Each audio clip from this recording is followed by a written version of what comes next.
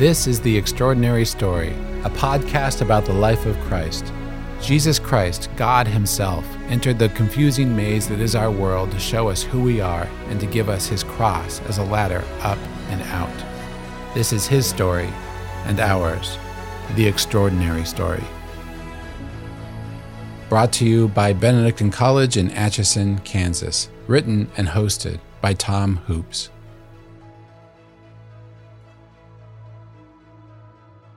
Today we're going to talk about one of the most important stories in the Gospels.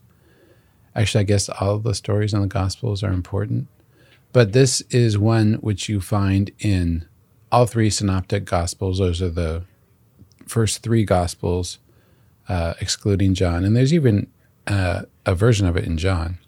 But it's the story of Jesus calming the storm. And as we'll see, it could just as easily be called Jesus bringing the storm. And what we'll look at is what the gospel has to say about divinity, what it has to say about our job in the church, what it has to say about our lives. I'm going to read Mark's version from Mark chapter 3, the calming of a storm at sea. On that day, as evening drew on, he said to them, "Let us cross to the other side."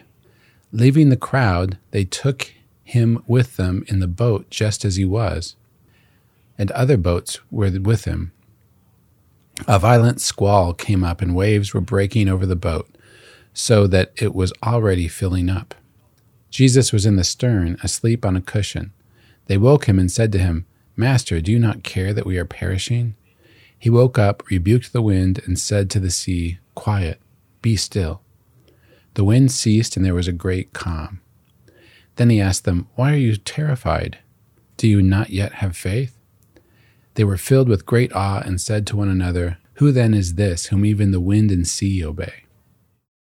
This story takes place in Galilee near the beginning of Jesus' public ministry, and that's important. The Gospel of Matthew says, when Jesus heard that John had been arrested, he withdrew to Galilee. We saw how that worked. John the Baptist got stuck in Herod's dungeon in the southern part of the Holy Land. Jesus took that as his cue to start his public ministry.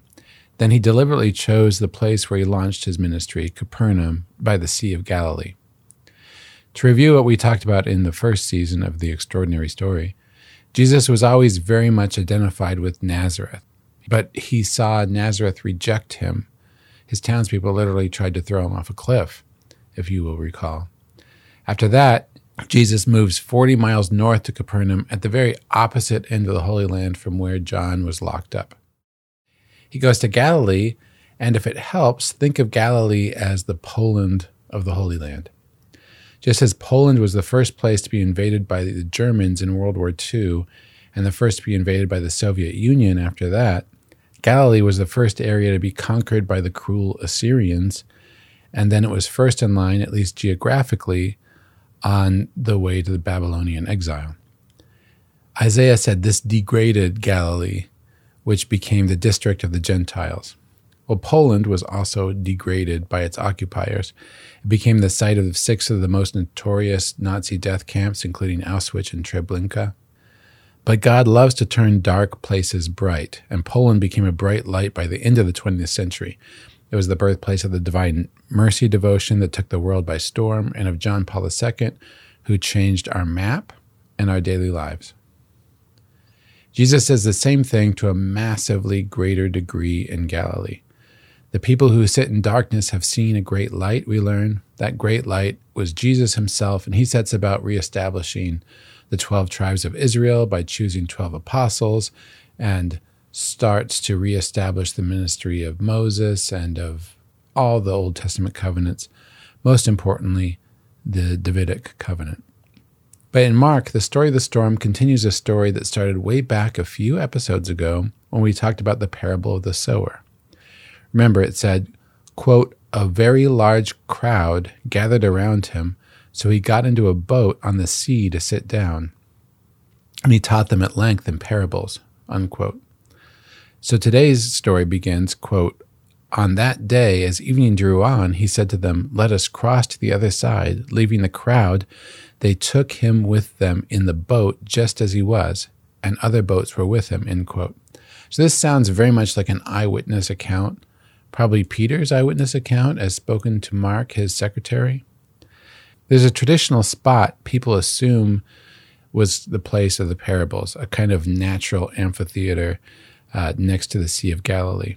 So you can picture him there, Jesus, teaching all day from his boat in as loud a voice as he could muster. And you can picture the other boats kind of hovering close by to try to hear him a little bit better. And if you ask any teacher how they feel after a full day of teaching, you will hear that this is mentally and physically exhausting. So Jesus, at the end of this long day, as they're going across the lake and evening is drawing on, he lies down in the cushion of the boat and zonks. He's asleep. He had just told the apostles that God is always with them, that God is the principle of grace and growth, that they can rely on him like the sower relies on rain and soil. And the apostles would have gotten the sense that this Jesus was a man of great authority. They were still trying to figure out who he was, but they were starting to believe he was the pearl of great price that you sell everything for, and that he's the net that will gather everything together. And now he was tired, and he lay down his head on a cushion at the back of the boat and fell asleep. And as Matthew puts it, a violent storm came up, and the boat was being swamped by the waves. So I've been through some violent storms in my day. There were these tornado-like windstorms that we had in Arizona that literally picked things off our porch and tossed them around. And I was in a thunderstorm once where lightning struck only yards from me. So I can imagine how much worse this must have been at sea, where the apostles had no ground under their feet, and their craft, their ancient boat, I mean, it was in ancient times they built this boat, was being pushed and creaking and groaning and filling up with water. They were afraid and they were a little bit angry. How is it possible that Jesus isn't aware of what's going on? Why is he doing nothing? How dare he sleep at a moment like this? They woke him up and said, "Teacher, do you not care that we are perishing?" He wakes up and with a word quiets the storm. Then it's his turn to get angry at the apostles, like a parent gets angry at a child when they accuse you of not caring what happens to them. He says, "Do you have no faith?" The first point to make about this story is that it is a very clear early sign of the divinity of Christ. Bart Ehrman and others love to make the claim that the early Christians didn't believe Jesus was God, and their crowning proof is that Jesus himself is never quoted saying that he is God until the Gospel of John, which some say is the last gospel written and used to be thought to have appeared a long time after the others. But the fact is, right here in Mark, in what is usually considered to be the earliest gospel written, Jesus is already showing himself to be God. But he shows it rather than stating it. Because while people had seen holy men who brought about healings and who exorcised demons and taught powerfully, no one could do what Jesus was doing. No one but God could forgive sins like Jesus did, and no one but God could calm the seas. Psalm 107 describes how seagoing men had faced the deeper meaning of things. It says, quote, "Some sailed to the sea in ships to trade on the mighty waters. These men have seen the Lord's deeds, the wonders he does in the deep." And it goes on to say of God, quote, "For he spoke, he summoned the gale, tossing the waves of the sea up to heaven and back into the deep. Their souls melted away in their distress." Then a little later it says, "He stilled the storm to a whisper. All the waves of the sea were hushed. They rejoiced because of the calm, and he led them to the haven they desired." End quote. So that's exactly the story we just heard. But the Old Testament says in several other places that God is the one who calms storms. In Psalm 65, it says, "You still the roaring of seas, the roaring of their waves." In Psalm 89, it says, "It is you who rule the sea in its pride. It is you who have stilled the surging of its waves." So, showing Jesus stand up and quietly rebuke the storm is a clear indication that Jesus is God in the earliest gospel. But there's also something a little bit unsettling here. For one thing, it sounds like a primitive understanding of God, like a Zeus hurling thunderbolts. But that doesn't bother me. As we said before, God is the ultimate ground of being, and the whole universe is powered by him. In the West, we tend to love what Greeks like Aristotle and Plato say about God and see a lot of truth in it. And there is a lot of truth in it. God is the non-contingent first cause of all contingent things. But we tend to not like what other Greeks like Homer say about God. But there's a lot of truth in that too. Obviously, there's a lot of nastiness in Greek gods, but the fact that God is a person who has a real relationship with his people is a great truth. There's a theologian here at Benedictine College who says you can see in the Greek gods the longing that people had for God to become man. But if you put Aristotle and Homer together, you see a God who is the first cause of all contingent things, including storms. You also get the unsettling realization that God doesn't just stop storms. God is there assenting and creating and causing storms, in a sense, from the start as well. Because that's what we're seeing here, right? God is the one who brings storms, and he is the one who calms storms. And to have faith is to accept the storm and the calm both. When Job sees his family destroyed and all of his property taken away and then finds himself covered with boils, he can't understand why God would allow this. So God finally answers him in the 38th chapter of Job. It says, "Then the Lord answered Job out of the storm." That's the storm itself manifesting God. And what did God say to Job from the storm? The same thing every storm says to us. Quote, "Where were you when I founded the earth? Tell me, if you have understanding, who determined its size? Surely you know. Who stretched out the measuring line for it? Who shut within doors the sea?" That's what storms say. Storms say you are nothing. Nature can shut you down in a snap, and I can turn off nature at will. When we're faced with storms, we always want to say, God, that's too much. Don't do that. That's too much for us. But again and again, you may have noticed, God does not stop storms. They say that God never gives you more than you can handle, but that's not my experience. It seems to me that God loves giving you more than you can handle so that you have to turn to him. He speaks to you from the storm, telling you loud and clear that you absolutely cannot handle life without him. And that's what explains Jesus' reaction when the apostles wake him up. First, he rebukes the storm, and then he rebukes them. He didn't mind that they said, "Save us." He loves that prayer. But he didn't like that he said, "God, don't you care?" This is a perfect metaphor for the relationship between God, the natural world, and us. We often misunderstand each of these relationships.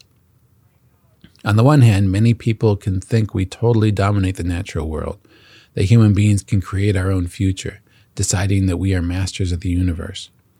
Then on the other hand, many people think of God as the creator who often seems to have retreated from his creation. This supposedly powerful God who nonetheless watches helplessly as chaos ruins the beauty of the things he has made. It only takes some good, strong weather to remind us of the truth. In the gospel, the master lakemen set out on their journey, but soon they find they are no match for the first storm that comes along. And these men who were so full of faith not long ago, deciding to follow Jesus and be his band of brothers, immediately decide that Jesus doesn't care. He's just sleeping on a cushion. He's relaxed, enjoying the greatest of all pleasures of adulthood, sleep, while they face the greatest of all fears of adulthood, death. This is how we think of God when things go wrong. He's not the Lord of the storm, he's the Lord of the cushion, off reclining somewhere, enjoying heavenly bliss. And maybe we don't put it that way, but we say, "Do you not care that we are perishing?" Only we might say, "Do you not care about the refugees torn from their countries? Do you not care about Ukrainian kids who can't speak because of PTSD after seeing their cities bombed? Don't you care about human trafficking victims? Don't you care about slavery? Don't you care about the poor and the hungry? Do you care that anxiety is overwhelming people and suicide rates are mounting? Do you care about tsunamis? Do you care about hurricanes? Do you care about cultural tsunamis? Do you care about moral hurricanes? That's why this gospel is raised so often in the church's life.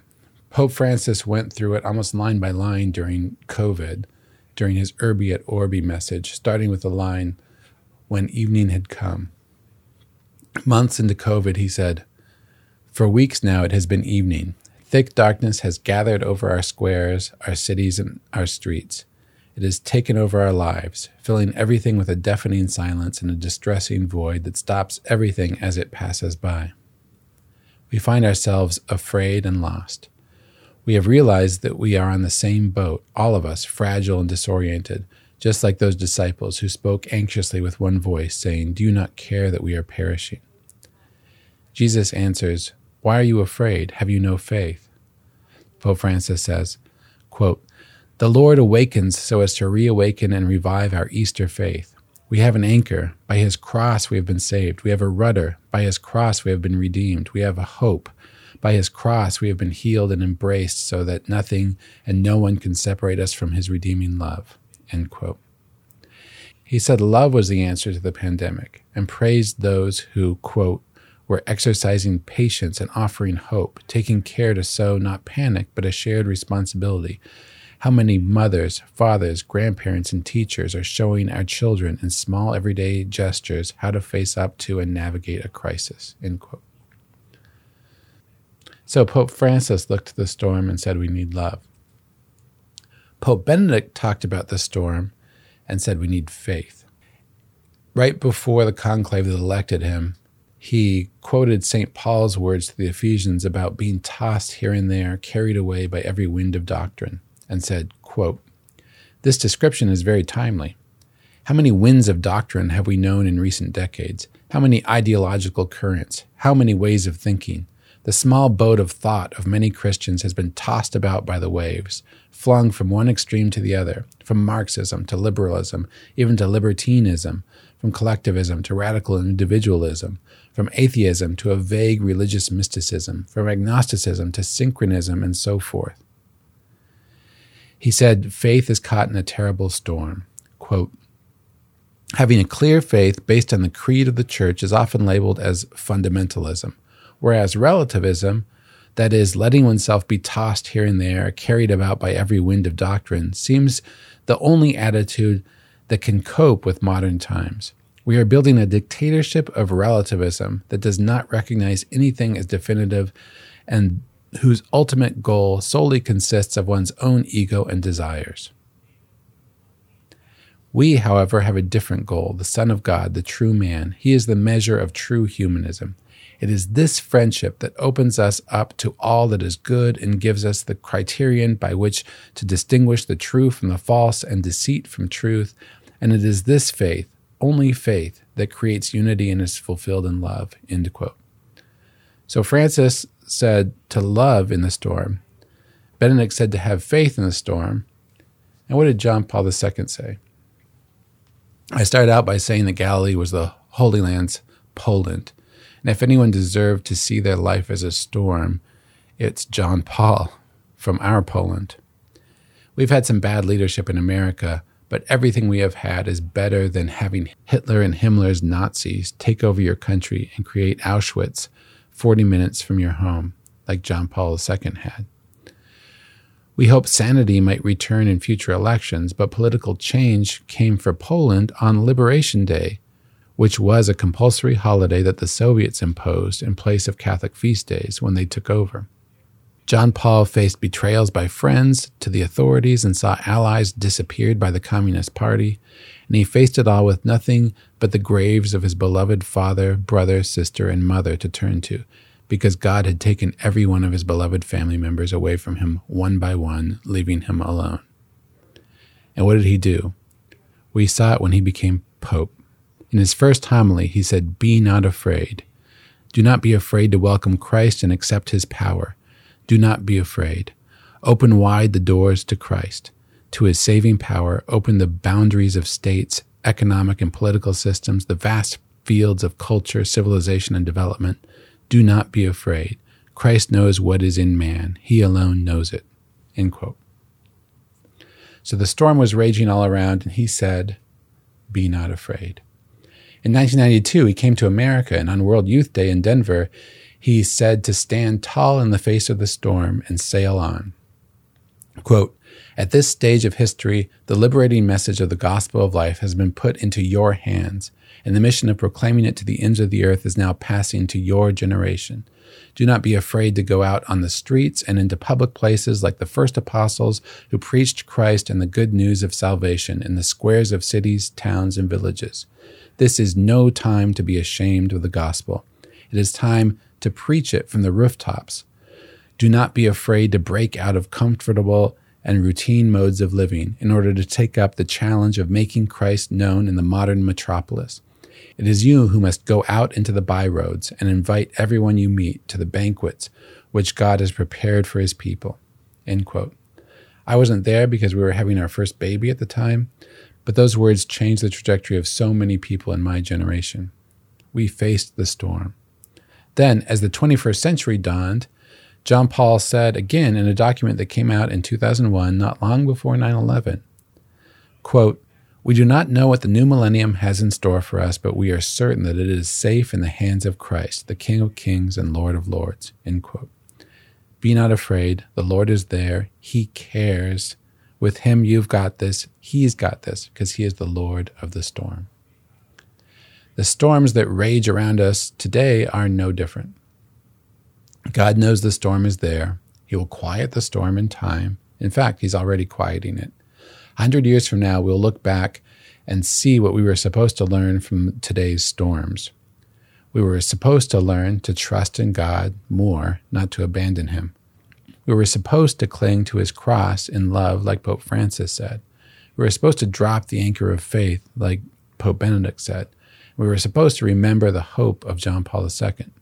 Because the Lord may be sleeping, but he is not unaware. In the gospel, when Jesus says, "Quiet, be still," you get the sense that he is saying that not only to the winds, but to the apostles. Relax, trust me. They are wrong to question God's care for them. In fact, what the storm is showing them isn't that God has forgotten them, but that they have forgotten God. They have gone from gratefully accepting his generous gifts to expecting his gifts as their right. They now expect life to be comfortable and storm-free. In fact, their job in life is to cleave to the Lord, not the other way around. Their job is to follow him, and he can only be found in calm, quiet, and stillness. It's not like they didn't know this from 1,000 years of salvation history, because in salvation history, God doesn't just still storms, he turns their violence into covenants and sacraments. God was the Lord of the storm who brought the flood. The flood didn't just bring God's judgment to the earth, it also brought his covenant, sealed by the rainbow, a symbol that God was putting down his bow and offering peace. God was the Lord of the storm who didn't just save the Israelites' firstborn, he led them across the sea and kicked up a storm in their wake.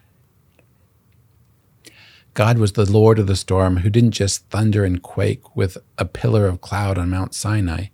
He chose the Israelites as his people there too. Likewise, in the new covenant, Jesus brings peace through suffering violence. His heart pours out blood and water for us on the cross to bring us baptism in the Eucharist. We enter the storm of his death and resurrection in baptism, and we are sustained by the blood he shed for us in the earthquake and lightning on the cross. He even turns the violence of the sins we commit against him into the grace that saves us in reconciliation and confession. We can see all the storms of life in this way. They are God, the Lord of the storm, coming to us so that we can pass through them to a new life of greater peace. But it's important to remember that peace is always the goal, not turmoil. In discussing this passage, St. Augustine warns not just about the storms we face in life, but the storms we encourage. Quote, "When your anger is roused, you are being tossed by the waves. So when the winds blow and the waves mount high, the boat is in danger. Your heart is imperiled. Your heart is taking a battering. On hearing yourself insulted, you long to retaliate. But the joy of revenge brings with it another kind of misfortune, shipwreck." End quote. That is what happens when you embrace the drama, when you encourage the storm instead of seeking peace. Storm chasers drive at tornadoes and into hurricanes for the adrenaline rush and YouTube glory. The But many of us are emotional storm chasers, trying to disrupt the boredom of life with conflict and drama.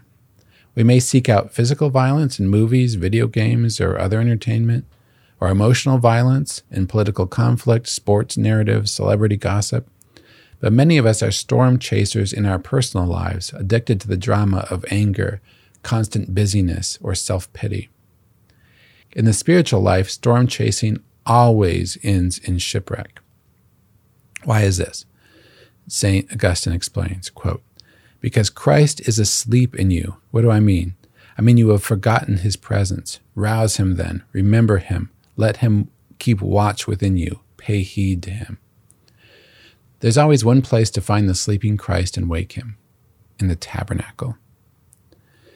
There is no more clear representation of God's calm than Jesus sleeping through a violent squall in a small boat taking on water. And there's no more clear representation of Jesus accompanying us through the storms of our life than the tabernacle in our churches. Churches that are often literally shaped like a boat, and there's the sleeping Jesus in the tabernacle, in the stern. Visit him there and receive him there at Mass. There you will discover that he isn't the storm god of violence or drama or turmoil. Rather, quotes, he is the rest of the weary and burdened, as St. Gregory of Nazianzen puts it. He goes lightly over the sea and rebukes the winds. Storms bring God into our life, and God brings calm into our storms, including the guaranteed calm we get from the sacraments. Remember when in the book of Kings, the Lord said to Elijah, "Go out and stand on the mountain in the presence of the Lord, and the Lord is about to pass by." Then a great and powerful wind tore the mountains apart and shattered the rocks before the Lord, but the Lord was not in the wind. After the wind, there was an earthquake, but the Lord was not in the earthquake. After the earthquake came a fire, but the Lord was not in the fire. And after the fire came a gentle whisper. When Elijah heard it, he pulled his cloak over his face and went out and stood at the mouth of the cave. End quote. That's the Lord you find in the tabernacle. Go to him and say, "Lord, we know you care. You always did and you always will. But please, Lord, save us." And hold fast to Christ in the storm. And you will see that the wind stops pummeling your boat and the water stops swamping your deck as you enter the extraordinary calm of Jesus Christ's extraordinary story.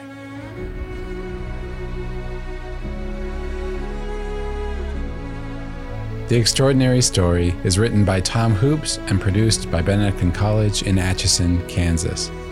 Benedictine College is transforming culture in America through our mission of community, faith, and scholarship. If you enjoy this podcast, please follow us on Apple Podcasts or wherever you listen. Help us tell others about the extraordinary story. Visit us at benedictine.edu.